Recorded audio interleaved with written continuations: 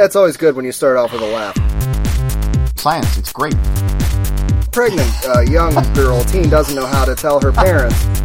Movie Freaks. Edward Furlong's in it too. I am freaking hopeless. Oh, wow. Movie Freaks. Hello everyone, welcome to Movie Freaks, the only podcast on the net that says if you really have the energy to complain about a teaser for a teaser, get a life. You don't have enough to do. I'm Eric Marner. And I'm Eugene Weaver. And we just watched the Batman v Superman Dawn of Justice trailer. Superman sucks. I hate Superman. Oh, it's so stupid with his eyes, and what's with the voice? I hate people. I truly, deeply hate people. And also, that Star Wars trailer. Han Solo's old, and who cares after the Stormtroopers prequels? look like they have smiles now on their masks. I want the old Stormtroopers. Yeah. Meh, anyway. Oh, it's been but Terminator Genisys looks good. Oh, we're starting this show off with a bang. Oh, I'm in a mood this evening, my friend. We have, it's seriously, I told you the other day, it's like 1984 all over again up in here, and I love it. We got Terminator, Star Wars, Batman. This is awesome. And all I get... versus Tacthrian. Tacthrian. Oh, we got Fan 4-Stick also later this year. And all I get from people is griping and bitching and moaning about literally that Batman trailer. They just went ahead and released it today. They were going to release it on Monday, but since it got bootlegged and was put out there, they just went ahead and released it today, which was fine. That was a good move. But it's like a 2-minute trailer, and there's about 40 seconds of maybe actual footage. Maybe. It's all, and I'm getting people going, oh, it's so dark and gritty, and the whole tone of the film is just, and I'm like, you got a voiceover from Neil deGrasse Tyson. You're breaking down what's probably a 3-hour movie about that? Like, give me a break, man. Yeah. Oh, but Avengers, amazing, awesome, everything awesome, Marvel, Marvel, it's just, cult of Marvel. It's very... Very weird. That was the other thing I was thinking about starting off with. If you really care about the label in front of who's making your comic book movie, then you should also care about 21st Century Fox and Universal and Sony, and every name in front of every movie ever. You should be like, no, I'm a Sony guy. Yeah. Oh, Lionsgate made that. No, well, I'm not seeing that. Yeah. I'm a magnet releasing guy. Yeah. Oh, but yeah, even the Star Wars trailer, it's like, really? Yep, I saw a lot of complaints about it. Yeah. A lot of complaints. I'm like, oh, it looks stupid, and... yeah, whatever. Mm-hmm. Nah. Okay, after that 3-minute gripe and bitch. What's funny is that all of these complainers are going to be first in line. Oh, that's your midnight crowd. Right? Yes. They're the ones there that have bought tickets 3 months in advance with the little tents, and they sit out there and watch it at midnight and do nothing but gripe and complain. Oh, the font on the rising letters looks different than the old. Yeah, stupid. Yeah. Stupid Abrams. Yeah. So let's move into it. Chewbacca looks younger. Anyway, I could literally... He's not an alien or nothing. Yeah. He's the Benjamin Button of walking carpets. Yeah. Oh, how are we gonna? Okay, let's move into the roulette. Let's just get right on with it. Okay, we had this episode. We had. I guess we should once in a while refresh what the roulette is. That's where we force each other to watch movies. We pick a list of movies off Netflix, the crapshoot that can be that roulette, and the other person will pick one and dive on that grenade for our loyal listeners, so you know whether or not it's a gem or a turd. And last week we picked Banshee Chapter versus Dirty Mary Crazy Larry. You want to go first? You want me to go first? Sure. Yeah, I can go first. Okay, you go ahead. This is kind of a no-brainer here as far as my review goes. As any listener out there knows, I'm a huge fan of the 70s, and 80s. And I'm also a huge fan of Quentin Tarantino, who made Death Proof. And this movie, Dirty Mary Crazy Larry, starring Peter Fonda and Susan George, is pretty much it's basically kind of like that, kind of like Death Proof in that it's car chases and just lots of back and forth banter, and it's awesome. It was a big thumbs up. I got a huge kick out of it. Now, granted, this is not Stuntman Mike insanity, but it's still a cool 70s flick. It felt very much like you should be watching this, a scratchy 35mm print at a drive-in. And that's exactly, and everything from Susan George's fairly bad acting all the way to the crazy, abrupt, hilarious ending. It's a no-brainer for me. I'm like, yeah, this is good. I also got a chance to watch this one because I was hoping beyond hope that it would be everything that I want it to be, and it was. And I'll tell you, it isn't a no-brainer because there are road movies out there in this vein of Grindhouse that I've watched that are held up as classics that are just boring as crap and do not have this. This has it. Whatever it may be that we're talking about of the Grindhouse 70s quote-unquote road movie, this is it in spades. This is it all over the place. I loved it from beginning to end, and especially the end. It was... Oh, yeah, it was great. Quintessential 70s. Yeah. And Susan George she is an anomaly. I'll tell you what, because you're looking at it, you're like, yeah, this chick's kind of hot, little hoe bag running around, whatever, all right. And then she starts talking, and you're like, the 70s, when nobody cared about dentistry. And she's got teeth over here, and... Yeah.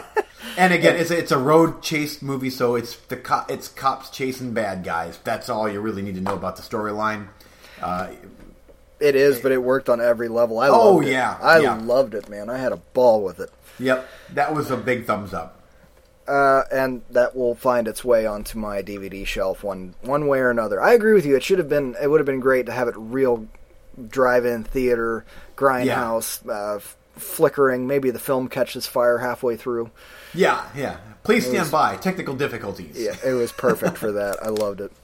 Okay, over on my side, Banshee Chapter. Now, this was a total crapshoot in the dark of cleaning up the garbage off your Netflix queue.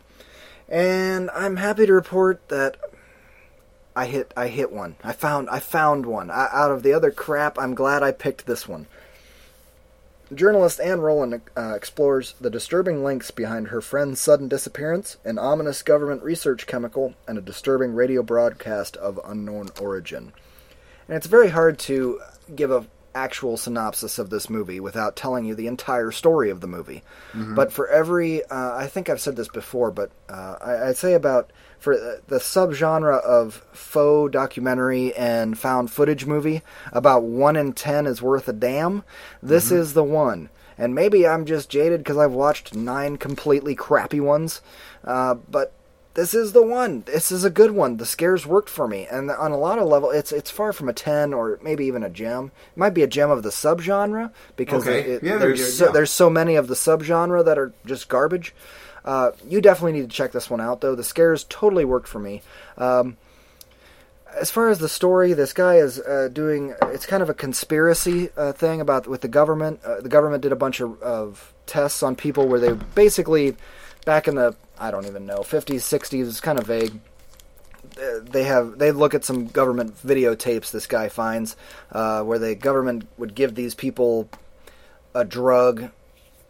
similar maybe to like LSD, something that makes you hallucinate like crazy, and then they would F with them. They'd like strap them down, put them in a dark room. Oh, that sounds good. You know what I mean? Like the stuff where you're like, why would you do that? Why would any person do that kind of horrible thing?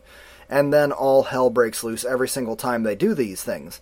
There are a couple of wildly glaring, obvious faults with this movie, and you have to just kind of accept it. Okay? First of all, the guy that made the movie does not know what the hell he's doing with the camera. The camera works fine, it just is confused. Is it faux documentary, or is it found footage? It keeps switching between the two, and it rips you out of the film. It is so annoying.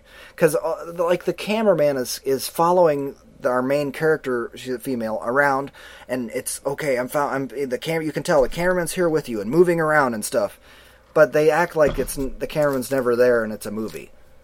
but then later they're finding the footage. Like, that part of it does not work at all. Yeah, that definitely sounds like a glaring huge. Amateur. Yeah. You just have to, like, ignore it. If you just ignore that and go, like, the scares are insanely effective. Another thing, the director, writer, whatever, incredibly obsessed with two things. The movie From Beyond, or H.P. Lovecraft's story From Beyond, and Hunter S. Thompson. Man, that's a big thumbs up right away for me. It is, but it borders somewhere between homage and just completely ripping off the whole thing, and I don't know which it is. And I don't really care at the end of the day because I enjoyed the movie. Ted Levine is in this movie, and he plays the Hunter S. Thompson character. And it's just a glaring Hunter S. Thompson. It is Hunter S. Thompson. It's just bizarre that all of a sudden you're like, well, there's Hunter S. Thompson in my movie. Yeah. And my conspiracy movie, whatever. You just gotta kind of roll with it. Where does this fit in? Like, would this be as good as The Bay and Frankenstein's Army, or... Neither one of those. I wouldn't say it was excessively gory. Yeah, and you kind of know when the jump scares are gonna kind of come. Mm-hmm. But it's still, when you see them and when they happen, it's still scared the shit out of me. And I was watching it in the afternoon. Oh, good. Okay. You need to watch this movie. I enjoyed it. It was good stuff. It's on my list. It'll stay on my list, and it's one that I'll bump up to. I definitely want to hear what you think about it. Yeah, because maybe I'm wrong. Movie. Yeah, maybe I'm wrong. Maybe I'm just jaded because, like I said, I watched 9 crappy ones in a row. Yeah, very well could be. It's totally possible. But I dug it, man. I dug the conspiracy story. Maybe that was it. Maybe that's why I liked it so much. Is the conspiracy story that blends with From Beyond and the government experiment stuff and the From Beyond stuff with that's all me right there. Creatures from another dimension coming over. Yeah. Oh, that stuff's totally there, and it works. It was creepy as hell. Now at the very end, do I understand everything that happened in the movie? I do not. I would love to hear your thoughts on what you think happened. Did they leave it open-ended, or did they just not do it clear enough for a person to understand? That's up for debate. Again, if you come back with a thumbs down, I'm not going to be, like, heartbroken. Yeah. I just think that for that weird subgenre, this was a pretty decent flick. Cool. Excellent. That's good to hear. So what do you got for me for the next round? Okay. Some of these, if you don't pick, I'm probably still going to watch. But we'll see. First up is a movie from 2014 called The Canal. It's also on my list. Okay. It just sounds cool. The reviews seem to be pretty good. In fact, one review compared it to Sinister, which, I'll believe that when I see it, but still, I'm like, okay, well... Did you watch the trailer? No, I did not. Not the trailer for this. I did. I pushed play on the trailer because I'm doing that now to make sure we get no more malls. Yeah. I made it a third of the way through the trailer, and I turned it off because I said, good enough. More than good enough. Cool. Definitely. Okay. So that's a film archivist.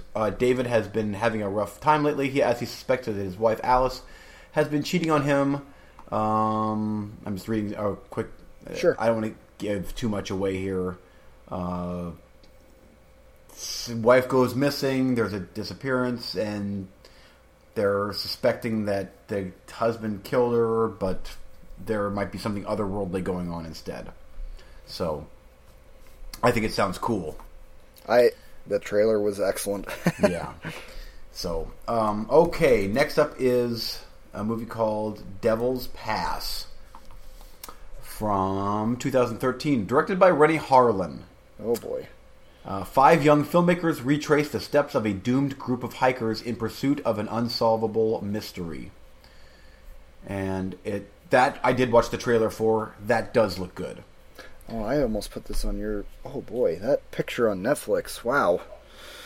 On the mobile. Yeah. They got some crazy creatures on top there. Wow. Yeah, so that looks pretty cool. Yeah, okay. Next up is a movie called Black Forest. From, I believe, 2012. Actually, I'm on IMDb. I need to make sure that... It's all right. I'm on like Netflix. You said, I just want to make sure it's the same movie. I have a feeling it's not. Black Forest. 2012, 85 minutes. Okay, yep, there it is. When tourists visit a European village and agree to observe a pagan ritual in the forest, they become trapped in an alternate fairy tale dimension. It sounds probably too good to be true. But did you watch the trailer for this one? I have not watched the trailer for that one. I only watched.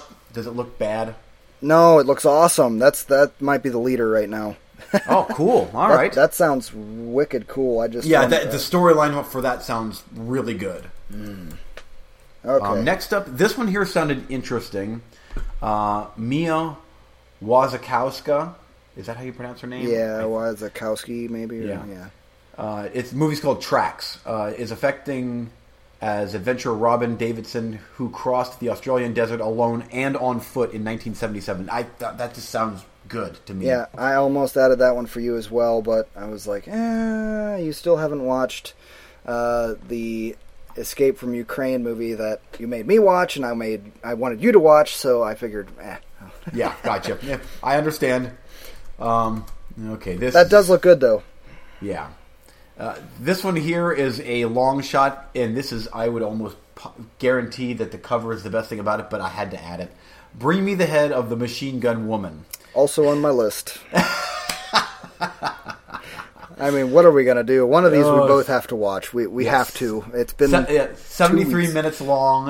In a small town, a sexy mercenary known only as the Machine Gun Woman runs afoul of the mob, which puts out a $1 million bounty on her head. At the very least, there's got to be something good in there. Did you watch the trailer? Nope. I only watched the trailer for Devil's Pass. I got halfway through the trailer for this and cut it off. You know why? Good enough. Oh, okay. One of the production companies behind it is called... Oh, I'm going to get it wrong. Like Spanish Ploitation or something. So Cool. That's what you're into. It looked very... not Desperado, El Mariachi. So low budget, but good. So, okay. And since that's the shorter of the two, I would vote that's the one we both have to watch. Okay. All right. Well, okay. Then, last but not least, this is a long shot, but I had to add this crazy sounding thing. You really didn't. from 1978. Oh, okay. Message from Space. This sci-fi thriller charts the conflict between the peace-loving natives of the planet Gelucia and the attacking Gavanas. The cover is so great. And it's every review says it's a ripoff of Star Wars. Ripoff of Star Wars. Ripoff of Star Wars. I'm like, good enough. That's going on the list. Directed by Kinji Fukasaku. I have watched the first 15 or 20 minutes of this. Okay, so no go on that one. No, I didn't turn it off. I fell asleep or was into something else. But the first 15 minutes of it was so insane and had nothing to do with Star Wars whatsoever in any capacity. It was a Godzilla film mashed on top of the old Battlestar Galactica with 70s special effects. It was insane. And I just never got around to finishing it. Man, I was really going to go Black Forest until you added that. Well, yeah, I couldn't help myself. I'm like, that sounds cool enough, and it's from the 70s. I'm like, yeah, we're going to add in that. You know what? I feel so good about Banshee Chapter that I'm not diving on your horror crap this time. I'm going to take Message from Space. Cool, okay. Yep, I don't blame you, because for every Banshee Chapter, there is 10 turds. Yeah, I've watched them. Yeah, that sound good, and then they're garbage. So I don't blame garbage. You. Yep. Yeah. And then the Canal, Bring Me the Head of Machine Gun, whatever. Which one do you want to watch? Let's Bring Me the Head of the Machine Gun Woman. It's 73 minutes. It can't be that harmful. Yep. And you took 2 off my list with that, by the way. So in addition to that, if you want the Canal, that's also on there. Okay. The only other one I've thrown back on here is Ragnarok, and I went and rewatched the trailer for that and did a little more research to make sure this is not Asylum or any of that garbage, and it's not. Okay. And I like I said, I rewatched the trailer, and it looks like a good flick. It's like a Norwegian film, action film is how it's listed, from 2013. 95 minutes. An archaeologist sets out to find a link between an ancient shipwreck and the Viking apocalypse known as Ragnarok, only to make a chilling discovery. And I believe there's a giant creature of some sort in this movie. And okay. One of us needs to watch this movie, and I might watch it soon. Okay, next up is from 2013. And let me just bring this up here. Homefront. When an ex-DEA agent is widowed, he moves with his young daughter to a small town, but his quiet life is shattered by a meth-making drug trafficker. Sounds fairly direct-to-video, but starring Jason Statham, James Franco, Winona Ryder. Okay. Looks like probably a decent action something or other. Okay. Next up is your documentary.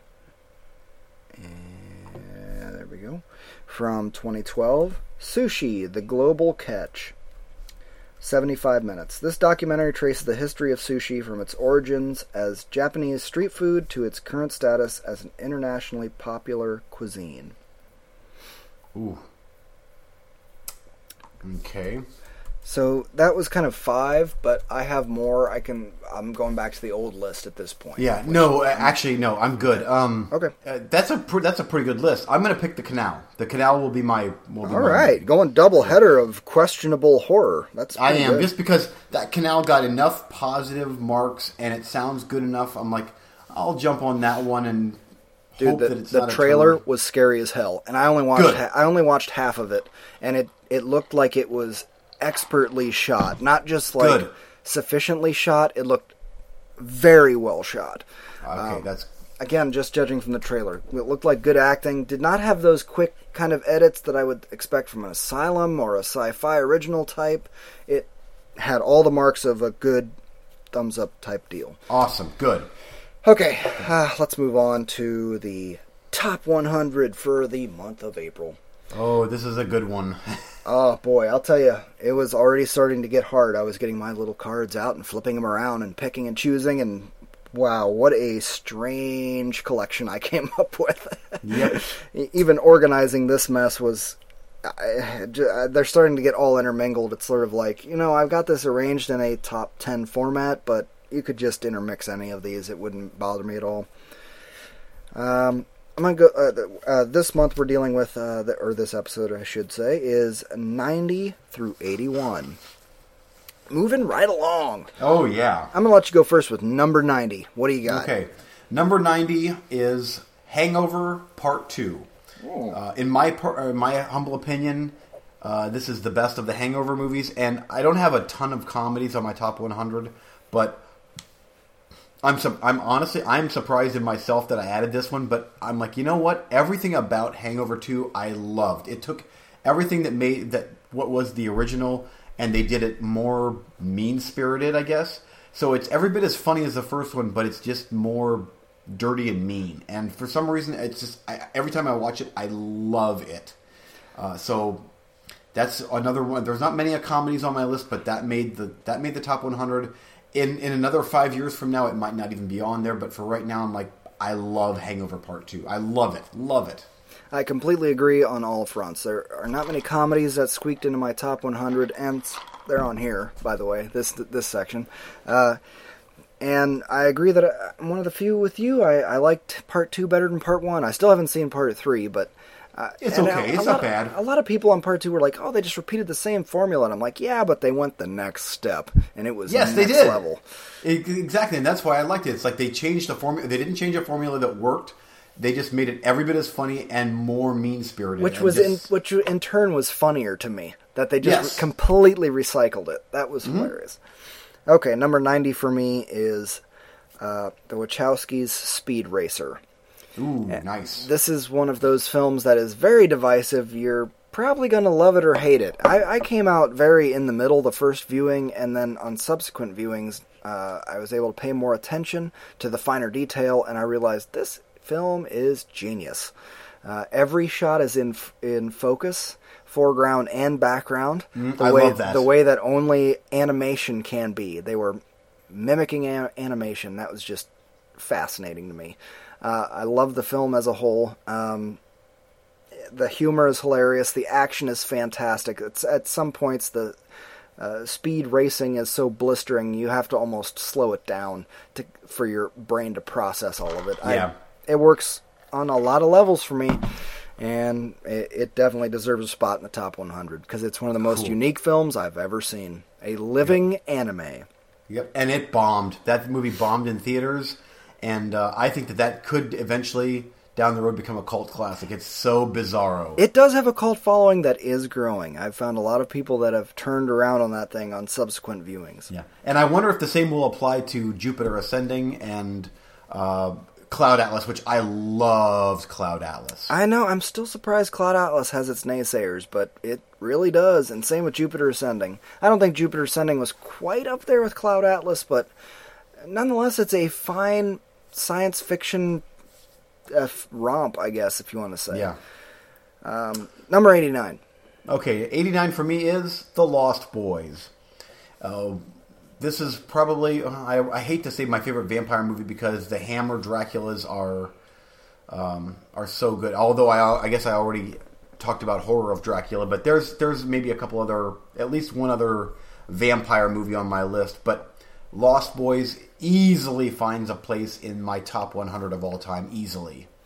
In fact, I almost think I should rate this higher than it is, but I am surprised it's not in your top 10, to tell you the truth. I know. There's so many others.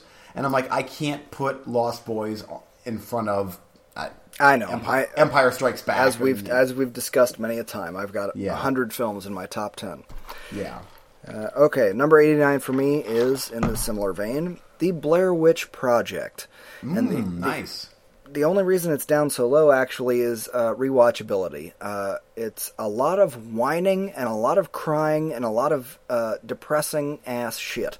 So, how often am I going to pop this in? Well, it's in 4:3 and Dolby Mono and lots of tears and snot and whining and groundbreaking film, but at the same time, but it is a groundbreaking film. I remember watching it in the theater and I was prepared to crap my pants, being so scared because of the way people talked about it, and I was like, oh, that wasn't that bad. And then I watched it again at home on DVD and by myself one night at late at night, and was just, it got me. I went along with it and bought into the whole thing, and I was just terrified.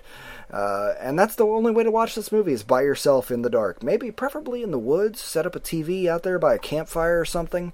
You will never walk through the woods with a flashlight the same again. Because I've done that where I'm like, I can see the road and there's a house over there, and I don't even remember what we were doing, just walking to a friend's house or something, is through an acre of woods. But with a flashlight at night, you will think of Blair Witch every single time. Yep. Yep. Okay, number 88. Number 88 for me is Saving Private Ryan. Wow. Oh, what, down that low? Yeah. Surprised. Again, it's that there's so many movies on here. I know. And I gotta shuffle them somehow. And Saving Private Ryan. My number 88 is now completely embarrassing, but go ahead. Yeah, well, again, Saving Private Ryan, everybody has either seen it or knows what that movie is. It's one of the best war movies ever made, although, like Schindler's List, it's a really tough rewatch. But technically, it is fantastically made, and it almost created its own little subgenre of war movies. That gritty realism with the, I don't want to say shaky camera, but just the color palette, how Spielberg shot that thing. It created numerous other war movies shot like that then, and even action movies that had that Private Ryan feel to it. I agree. Okay, number 88 for me is the equally excellent Galaxy Quest. Great movie. Great movie. Fantastic. One of my all-time favorite comedies. Probably my top 3 comedies of all time. Endlessly rewatchable, especially for Star Trek dork. Absolutely hilarious. And it completely deserves a spot on here. If you haven't seen it and you have any sort of love of Star Trek, shame on you. Watch this movie. It's great. Yeah. Okay, number 87. 87 is Dawn of the Dead, 2004 Zack Snyder remake. Right. I think that this is better than the original. I think it is one of the best zombie movies ever made, and it holds up 11 years later. I still remember going to the theater with you and Archie and Adam in Adam's Jeep, and we were all just like, this is awesome. And just we were just jazzed after that movie, and just like, yeah, that kicked ass. That was great. And it still holds up. It's fantastic. Love the movie. And I think you and me and Archie were the only ones that were like hardcore fans of the original. So we're like, oh, I seem to, maybe I'm totally wrong on this, but I seem to recall that we were like, oh, there's no way it's going to be as good as the original. And, you know, then we all come out of the theater like, oh my God, that was great, you know. Yeah. Anyway, okay, number 87, In the Mouth of Madness. John Carpenter makes his appearance finally. I love this film. I could be wrong, but this might be the very first true to form 100% horror movie I ever saw. And I remember the first time I watched it, I was like fighting with my parent unit about, I want to watch a horror movie, I want to watch an R-rated movie, I want to watch this. And it was like, okay, fine, you're old enough, what do you want to watch? And, well, let's go rent something out of Video Connection, where Eugene works. Went in the back, and I'm looking for something to rent, and, you know, video rental days, not everything is in. I really wanted to rent something, and I can't remember what it was, but it wasn't in. And so I'm looking around desperately like, okay, I've got a pass to watch an R-rated movie. What am I going to watch? And I found this thing where there was an open book and a face coming out of the book, and it was like, the tagline was, have you lived any good stories lately? And I was like, that sounds badass. Okay, this is it, Mom. This is what I wanted to watch. Okay, as long as it doesn't get too gory. And so we went home and we watched, and if it gets gory, you promise we're going to turn it off. And I was like, yeah. Then we get to the part with the gory monsters and the devil, Antichrist, all hell breaking loose, and she's like, this is enough. You said you'd turn it off. And I was like, just give me another minute. And she went upstairs fuming mad, and I watched the rest of it, and then I think I got in trouble, but I was like, screw it was worth it. And you know what? To this day, still love that movie. Still love Sam Neill. Great movie, yeah. Fantastic movie. I love it. Anyway, number 86. 86 for me is, oh boy, Killer Clowns from Outer Space. Awesome. Because, if only I could have put Saving Private Ryan across from that. Yes.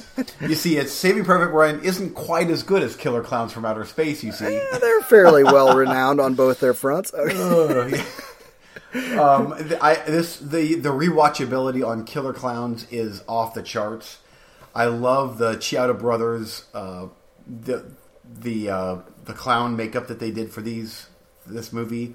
In fact, they're fairly well-known effects artists in the business. They did the stop-motion stuff for Will Ferrell's Elf movie, and there's other movies that they've done. They're really good at a certain type of look, and this was a movie that they directed in the 80s. Everything about it is extremely 80s.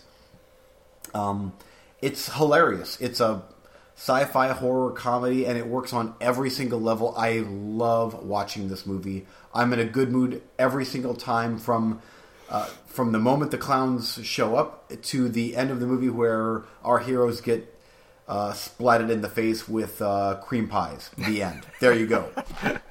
I love it too, and it also, if you think the premise is too silly to exist, or maybe shouldn't be on this list, it definitely is one of those films that you've never seen anything like this before. Exactly, I know. Totally unique. It's a great movie. Yeah. Number 86 for me is from 1959, and this is an old school classic for me. It has been remade to death many a time, and this is still my favorite version. That is Jules Verne's Journey to the Center of the Earth. Hold on one sec here, bringing this up. Starring the always great James Mason. Pretty much anything that he is in, I tend to love. He was in Stanley Kubrick's Lolita, which I think you still have not seen. I have not seen it, nope. Well, I'm trying to bring up the right one. Journey to the Center of the Earth, also starring Pat Boone. No, okay. An Edinburgh professor and assorted colleagues follow an explorer's trail down an extinct Icelandic volcano to the Earth's center. And James Mason just absolutely kills this role from beginning to end. This is classic old school science fiction with miniatures and the using animals like a regular sized lizard against a blue screen, and your people are so to make it look giant, like a giant dinosaur, and your people are small, and volcanoes and magic mushrooms, and it's fantastic. I love everything about this movie, and it's still great even with age. It's still a fantastic film. Awesome. Number 85. 85 for me is 1982's Poltergeist, directed by Tobe Hooper. I'm not sure what else to say about Poltergeist that hasn't been said before. It's one of the classic vintage 80s movies. It's still scary. It was in the days before PG-13, and it is every bit a PG-13 rated movie.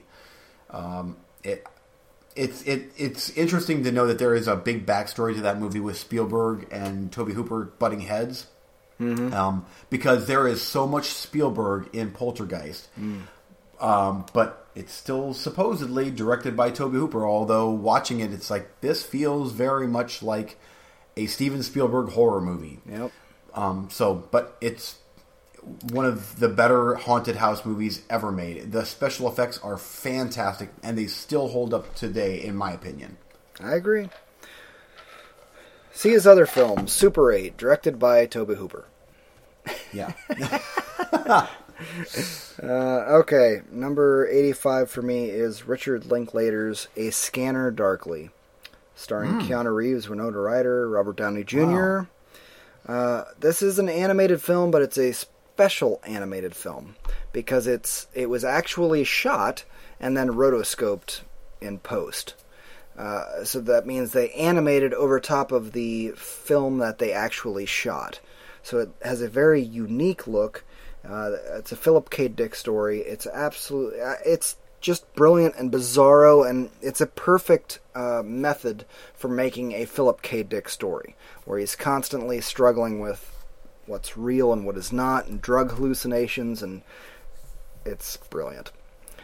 Number 84.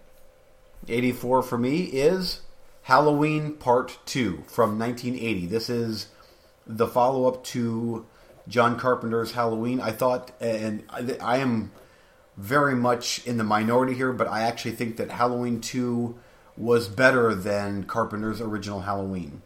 I liked the hospital setting. I liked that they upped the violence in it. The music was almost better than the first one. I thought that this was actually, like Hangover 2, a sequel that took what made Part 1 so good and made it almost better. It's a lot more fast-paced than the first one. And it's almost like Part 1 and Part 2 of the original series. It was one long 3-hour movie. I agree. The first one was such a cliffhanger, and then Part 2 picks up like seconds after that. But I have watched that movie. And another reason why that's on the list is the first time I watched that, I taped that off of network television, like a midnight showing on VHS. Much to my parents, they never found out that I did this. I was way too young. But then I wore that VHS tape out, watching a extremely edited version over and over and over. And then I finally got to see the R-rated version, which I'm like, whoa, okay. This thing is very much an R-rated movie, and I loved it. Yeah, loved it. So. I bet I've seen the original a couple of times, and the sequel about as many, maybe 2, maybe 3. But I would say splitting hairs for me, picking one or 2. It really, I agree. It feels like a 3-hour movie. Yeah. Number 84 for me is Scott Pilgrim vs. the World. And I saw this movie kind of on a fluke because I needed to kill a couple of hours. I was picking up my girlfriend, future wife at the time, from a bus stop in Cleveland. And that was the only thing showing that looked semi-decent. And it was... I mean, it's Edgar Wright. I loved his other movies, but I'm like, this one's bombing and getting terrible reviews. Well, the ones that I read anyway. And I was one of 3 people in a 500 seat big theater. And jaw on the floor. I could not believe anybody gave this a negative review. It balances drama, thriller, action, comedy. Absolutely hilarious. Came out of that theater, called you, and was like, you got to see this movie as soon as humanly possible. You will love it. And the rest is history. Yeah, I did, and I watched it like literally days later, and I'm like, oh, this is great. I gave that movie best film of the year, whatever year that was that it came out. That is the best movie I've seen this year. Number 83. 83 for me is James Bond on Her Majesty's Secret Service. There is maybe 1 or 2 other James Bond movies on this list, but that one definitely makes my top 100. Something about that movie, I know it's got I forget his name. What's the one-off Bond character's name? Lazenby. George Lazenby. Yes. Yes. Yeah. He only did it once, but I thought that he was a very good Bond. But I loved the Alps setting, and there's a snow ski chase in there that is one of, if not my favorite scene in any of the old James Bond movies. I love the tension, the music, the storyline of the entire movie, and then the extremely downbeat ending worked brilliantly. In fact, on Her Majesty's Secret Service, if you're a big fan of Christopher Nolan's Inception, there's a big scene on the Alps, and that was kind of his homage to Secret Service. Yep, and he still talks about wanting to make a Bond movie. Oh, wouldn't that be great? It would be something. I don't know what it would be. It would be interesting. Yeah. I'd love to see it. There you go. That's 83 for me. Okay, number 83 for me is The Crow. And this director was almost on our director spotlight, but he needs to direct just a couple more films till we can get him there. But I really dig everything this guy has done. But The Crow came out of nowhere for me, and it was at the same time, I watched that at the same time I watched Seven. I remember going to work one day, and I was debating about what to watch. I said I wanted to watch this, and a buddy of mine said, man, have you seen Seven? The local video store got Seven. I was like, all right, maybe I'll check that one out. Was going to get together with my buddy later that night. Went to the video store to rent some movies for us to hang out. I got The Crow and Seven. Went home, was like, man, I can't wait. These both look dark and creepy and weird and awesome. So I watched one, and it was amazing. Watched the other, and it was amazing. And then he came over, and I was like, we're going to watch these 2 movies. I just finished watching them, and I watched them both twice in one day. That's awesome. For me, in high school, it was like, this is the greatest doubleheader of all time. But I love The Crow. I love it. It's. I wish so bad he hadn't died during that movie, because it gives it this whole extra dark edge that I feel kind of dirty watching it. But yeah, you know what? It is what it is, and it's a great film. Number 82. Agreed. 82 is The Good, the Bad, and the Ugly. Clint Eastwood. One of my favorite Westerns of all time. In fact, I hadn't seen this until recently, and you were like, dude, it is so good. Because I was like, there is no way. I went through the Dollars trilogy, and I'm like, there's no way that Good, Bad, Ugly is going to be better than For a Few Dollars More. And you're like, you need to check that out.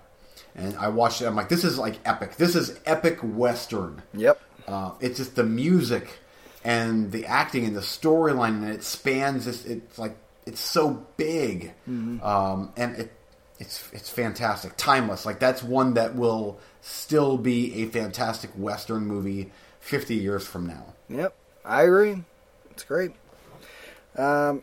Number 82 for me is, speaking of Christopher Nolan, last pick, The Prestige. Unfortunately, this film has fallen to number 82. As we are going to say many times during this segment, it's a great film. It's fantastic. I absolutely love it. Blah, blah, blah, blah, blah. But, I had to put some others above it. That's all there is to it. And I love this movie. It's great. The first time I watched it, I was like, man, it's intensely dark, like the ending and the reveal of the spoiler, which I'm not going to do now, if you haven't seen it. But the way he twisted the narrative on its head for the viewer was just... I mean, I didn't think after Memento that he could shock me again, but he did, narratively. Yeah. It was... You deceived me, and I don't feel ripped off. I feel like, holy crap, that was amazing. Anyway, wrap us up with your number 81. Number 81 is from 1987, I believe, is the Italian slasher movie Stage Fright. Directed by Michael Sovi, I believe is how you pronounce his last name. It's one of my favorite slasher movies of all time. It's a mix between a giallo movie and a slasher movie, and it works on every level. I love this movie. The killer in it, it's Friday the 13th set in a opera house with these actors that are trapped in there overnight, and everything about it is like cool 80s but Italian 80s, and it's extremely graphic, like it very, very, very graphic. But if you like the 80s and you like slasher movies, it is top tier stuff. Awesome. Number 81 for me is the third animated, roughly, debating on how you take Speed Racer. I call that an animated film. Yeah. Third animated film for me on this round, The Incredibles from Pixar. Great movie. My absolute favorite Pixar film. And unfortunately, I'm surprised it fell this far. I really am. But the other animated films I had on my list, I was like, you know what? I'd love that one just a little bit more. And I really wish they'd make a sequel to this movie. They've been talking about it for years, but instead I'm getting planes and Cars 2 and garbage like that I don't even give a remote crap about. But you know what? I'm not the audience for Pixar. It's little kids who are buying toys. Or convincing their parents to do that. Anyway, that's going to wrap up our top 100 for this month and this episode. So let's move on to recently watched. Do you want to go first? Should I cover what I teased? I got to make a note here that I have to cover a couple of these things. Because I teased them last episode, I have to talk about them this time. I don't have a terrible lot to talk about, but I got a few things that I want to touch on. Why don't you start? Okay. I mentioned last episode Berserk, and you're probably not familiar with it, and it's one of those things where, oh my god, I'm never going to be able to convince you to watch this, which is unfortunate because it's a TV series, an anime TV series, with one season. Prepare for confusion. But, okay, so there's an animated series that was made in the 90s, one season, and it's like, I don't even know, 20, 30 episodes, that's it. That's all that we got. Now, later they come out with this. It's like 3 movies called Berserk, Golden Age Arc 1, Egg of the King. Okay? Movie. So it pops up on Netflix. I hit play, like, okay, I got more Berserk. Like, a season 2 is what I'm thinking, or, you know, a second trilogy or something. Hit play, and I'm like, boy, this seems really familiar. They, like, redid the show, but in a 3-movie kind of arc. It's like, some of it is the show, and then some of it they redid some of the action scenes. And I'm just, it's the same. Like, it's a shortcut of the series. So is it good, or? I mean, kinda, yeah, but at the same time, I'm like watching it, I'm like, this is just a shorthand of the series. Like, you're missing a bunch of parts that were really cool in the series, but it's the series. Gotcha. I know it sounds really confusing, but someday I'm gonna make you watch this shit. Anyway, you would love it. You would totally love it, but it's a hard sell, especially for you that doesn't like episode TV stuff. Yeah, it's like medieval times. It's really gory as hell, like disgustingly gory. This guy with a big sword just killing the crap out of people left and right. And at the beginning, there's a little bit of a tease of there's a supernatural edge of some demon stuff going on. And then, like, every 5th or 6th episode, you get a little tease of a demon monster, or that pops in and says, like, you have no idea of the evil, and that guy carries the egg of the king, and he will be Satan's pawn. And then he vanishes, and you're like, what the hell was that? You know? And then you get a couple more episodes, and then something equally dark and demonic and insane happens, and then you get to the very end, and it's just like the most insane, darkest, demonic, Satan hell ending you've seen since what was that anime movie we both really liked? Dante's. Oh, that was great. Dante's Inferno. It's like that compact into 30 minutes and more evil. But you've got to go through the whole series to get to that point, and because you don't appreciate it otherwise. But along the way, it's all gore and heads getting cleaved in half and insanity. And I have the special collector's widescreen edition series that I bought. Hint, hint. It's absolutely beautiful, but you got to hang with it. It's one of those. But here's the thing where I might be able to sell it to you is that, and I'm talking about the series again, not these movies. I haven't watched all of them, but the series. That's all there is. You got this one series and that's it. It's not like season after season after season. It's just this one thing. And I've never really sold it to you because I'm like, I can't sell it to him. But eventually, like Cowboy Bebop, eventually you will watch that. Okay. Fair enough. Okay. Over to you. Okay, so for me, I'm going to talk about, and I want to get your opinion on this too. Have you watched Cronenberg's The Brood? I'm guessing yes, right? I believe I own it, yes. Okay, so I rewatched The Brood because I got Blu-ray of Scanners, which I love Scanners, and that still holds up, and then I rewatched The Brood. Wait, before your review, I would like to chime in real quick that my memory of The Brood is that I blind bought it, and you told me, meh, and then I watched it and said, that was very decent Cronenberg. You should give it a second chance. Now, where did you come out on second time? Much better. Okay. Much better. Okay. I think the older I get, the more I appreciate certain movies that I did not, because I thought it was okay. Yeah, it's okay. I didn't love it or anything, but I was like, Cronenberg 70s.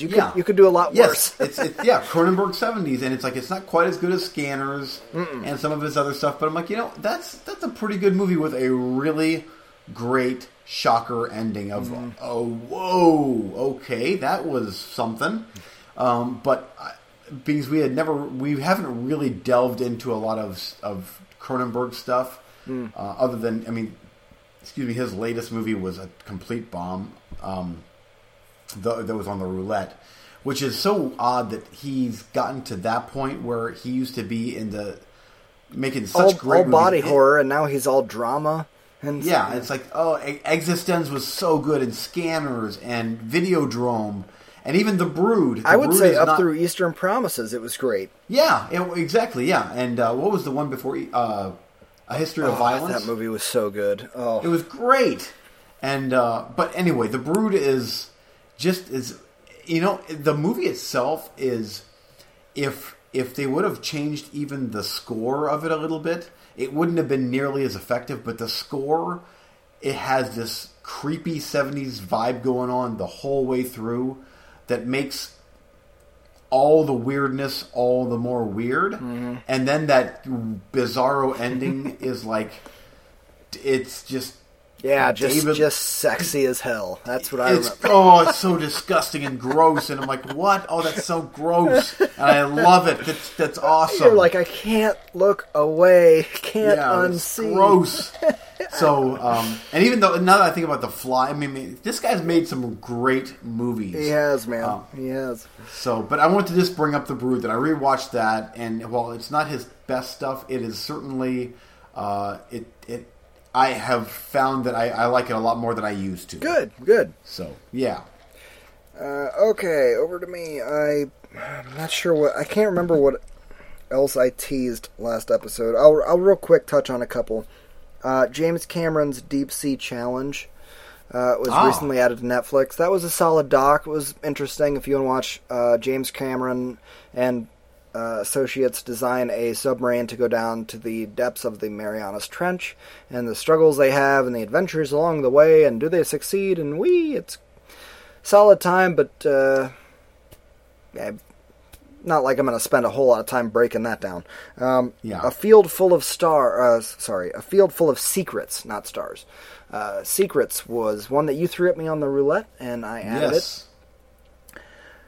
Very interesting. You definitely need to watch this one. It's on my list. I went into this thinking this was one of those faux documentary things where it's not real, and about 15 minutes in, I was like, I think this is supposed to be real.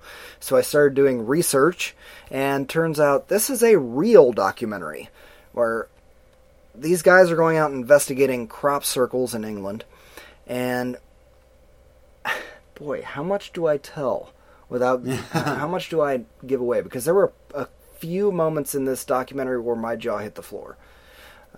Little twists and turns along the way of the design of these things where I'm like, at first you're like, for the first 2/3 you're going, you kooky bastards, you have too much time on your hands. Just, alright, I get it. Yeah, that's weird, and that's, and then they do this one thing where I was like, holy crap, I never looked at a crop circle like that before. And they go, yeah, me neither. Can we build it? Suddenly it turns into Contact, where it's like, they came up with a design, and they start to build. And it turns into not a joke. It's something you need to see. And it's disturbing and beautiful at the same time, where I'm like, this is kind of really messed up that this is in any way working. And I loved it. This was a fantastic film. I loved it from beginning to end. It was very bizarre, and it's all true and real. And, oh, man, I want more to happen with this. Fund this. So, so out of 1 to 10 scale, where would you put this? Oh, I would give this one a 7.5. Oof. This was completely entertaining. I would totally watch this movie again. But it was one of those things where I was more like, boy, I'd like to get involved. I'd like to talk to these guys and see, is there some engineering that we can do? Like, can I help in some way other than just watching your movie? Does it get into UFO type stuff? And yeah, and if you read the synopsis on Netflix or IMDb, they're both wildly wrong. They make it sound like this kooky guy goes off and starts trying to build a UFO. No, he doesn't try and build a UFO. That's not what he tries to build at all. Like, it's way wrong synopsis. The other one said, a guy goes to investigate crop circles and then begins a life living with a transsexual... yeah, I saw that. Also, wildly inaccurate. He meets this guy who also is doing the same research, who happens to be a transsexual, transgender, or something or other. Which is fine. It's irrelevant to the story, though. They made a point of bringing that up in the synopsis, and it's rather irrelevant to the movie. It wasn't that big a deal. It was just he happens to be that way. That was one of their chief engineers. It made it sound like that was the focus of the movie. You know what I mean? Yeah. And it's not at all. But you need to see it for yourself, because I want to talk to you about it, and we'll do a spoiler episode review on it.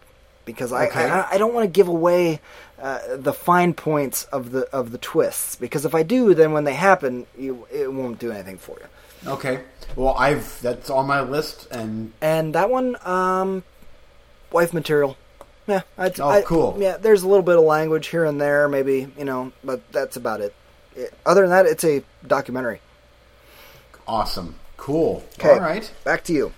I'm going to talk about Cujo a little bit. Oh, I'm going to listen to you talk about Cujo. And the reason that I'm going to be talking about Cujo is because I just finished the novel. And whenever I finish another King novel that has a movie tie-in, I have to watch the movie even if I've seen it a million times. And Cujo was one of the more recent novels that I finished up. So watch the movie again. And my review still stands. I don't like this any worse or better than the numerous times I've seen it. And I know where you stand on the movie, but I got to tell you, I really like Cujo. I think that the movie itself is it's not perfect, but for an 80s horror movie, it follows the book fairly accurately while taking out a lot of the meat of the story that simply wouldn't have worked in a movie. Or, I'm sorry, taking a lot of the meat out of the book that wouldn't have quite worked in the movie. Yeah, right. Kind of like they did with Pet Sematary. And yeah. there are actually some of the plot holes, and there are plot holes in this movie. Some of the things that this lady and her kids should have done in the book are also in the movie. Because even my wife watched Cujo with me. It's fairly tame 80s movie.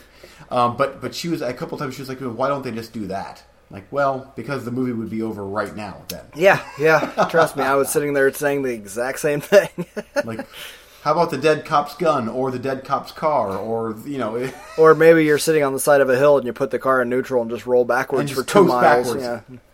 Yes. No, it's fine. This isn't one of those movies where, yes, I gave it a negative review, but it's not one where I'm like taking a stand on my soapbox and fighting everybody on it. Everybody loves this movie except for me, and that's okay. I understand. I just didn't see it at that time. I saw it in 2014. Yeah, and I did. I watched it on VHS years. I mean, back when I was probably almost too young to watch it. So I'm like, oh, this is great. And I've just continued watching it throughout the years, and I still enjoy it. It's interesting. I read some trivia on Stephen King because I'm such a huge fan of his books. Cujo, he wrote in a time where he was drunk almost all the time, and he doesn't remember writing the book almost at all. And so he's even gone on record as saying, I wish that, he's like, I actually enjoy that book. I wish that I would remember more about writing it, but I don't because I was drunk so much. And I'm like, that just shows how talented that guy is to write such a good book, because Cujo's a good book when he was hammered. And I'm there you go. So I guess I should also mention, in the interest of complete honesty, I had an incident with a Saint Bernard when I was a young lad, which has forever put me off of big dogs. And yeah, so seeing big dog, no, my instinct is beat it to death with a bat. And my job currently, I also run into Rottweilers and big dogs trying to attack me. Yep. That's probably part of it. Like half that movie, I was hot because I was like, I would beat that thing to death, and then the woman gets out and beats it to death with a friggin' baseball bat, and then picks up a gun and just stands there for 3 minutes pointing the gun at it. But let's not pull the trigger. I'll walk away. And then the dog gets up. Sorry, I'm getting derailed. Yeah. Shoot the damn dog. Okay. Yep. Next up, I want to talk about, listen carefully, Batman versus Robin. Not Batman and Robin. Batman versus Robin. This is an animated film that's a follow-up to Son of Batman, which they released last year or so, whatever. And if you go back to that review for Son of Batman, I said that I was a little disappointed that they didn't take the Damian Wayne story a little further, because I wanted to see it. I was hoping it would go all the way through to completion. This is the Empire Strikes Back of that story arc. This movie kicked ass and blew me away. I was not expecting this from this story. I was not expecting them to make it. There's got to be a third one coming. There has to be. The way that they did this part of the story. And they did it. I had such a good comparison I was going to bring, and I totally forget now. But it's also horrible that they named it Batman versus Robin. And if you watched any of the trailers, probably not. But they really made it seem like this is Batman fighting Robin in a battle to the death, Mortal Kombat, only one can survive. And the whole movie is not like that. It's a little spat between father and son where they fight a little bit. And the bulk of the movie is very more realistic, understandable to a father-son in this aspect comparison. Do you know what I mean? Am I making any sense? Yeah, you are. I've got you. Calling this thing Batman versus Robin it was just stupid. I mean, maybe it was a ploy to sell more movies or something, but it didn't even work in the context of the film. I was like, this is not Batman fighting Robin the whole way. It's silly. It was more, they could have called it Court of Owls, but then nobody would have known it was a follow-up to Son of Batman. And they do a lot of the Court of Owls storyline, which is great. I can't believe how much I loved this movie. It was really damn good. It's the same director that made Dark Knight Returns and all of those really high mark Batman ones. Jay Olivia, this one too. Is Peter Weller voicing Batman? No. That was only Dark Knight Returns for old Batman. He's not old Batman in this one. He's young. Oh, gotcha. Yeah. Okay. But was the Iceman Cometh? Was he in this? No, thank Chill God. out. Yeah. Ice to meet you. Ouch. Oh. So terrible. Yeah. Yes. No, and a lot of these animated Batman movies have been far superior to even a lot of the Nolan ones. They've had a lot less faults, but, you know, I gotta come clean as somebody who was down a little bit on Son of Batman. This one picked it up, and it's, you know, it's turning into a fantastic arc, and I really hope they make a third one to close out the Damian Wayne arc. Cool. So that's the update on DC animated comic book films. What do you got next? Yeah. I'm not a big DC fan. I really like to stick with Marvel. Well, you're into Apple too, so yeah, it's all right. I hold these things against you. Yeah. True to my core. No, that's all right. I'm drinking Pepsi. No. So, yeah. And you're a Coke Nazi. I get it. Yeah.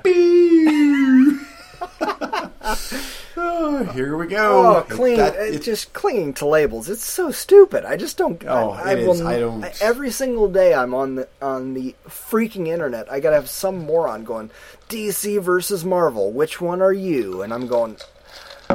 Seriously, who gives a crap? Whoever makes a good story. What do I care? Yeah, because Marvel and DC both have had duds, and they've both had great movies. Yeah. No, I love Cult of Marvel. It's like, oh, Marvel Studios, nothing they've done has been a failure. And I go, Daredevil, Ghost Rider. Incredible. Well, those weren't true Marvel Studios. Oh, yeah, they were.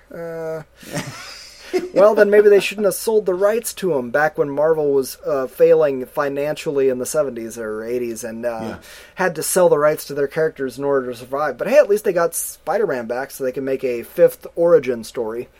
Yes, because we can't wait to see that, you see. Oh, don't worry. The next one's going to be Peter Parker in high school again. Again, yes. Marvel has announced. Yeah. Good. Yeah. Are you serious? Yes, I'm dead serious. Oh, that's all right. Hey, they said it's not going to be an origin story. He's just going to be in high school and have his powers. Because we haven't seen that 5 times before already. Yes. Yeah.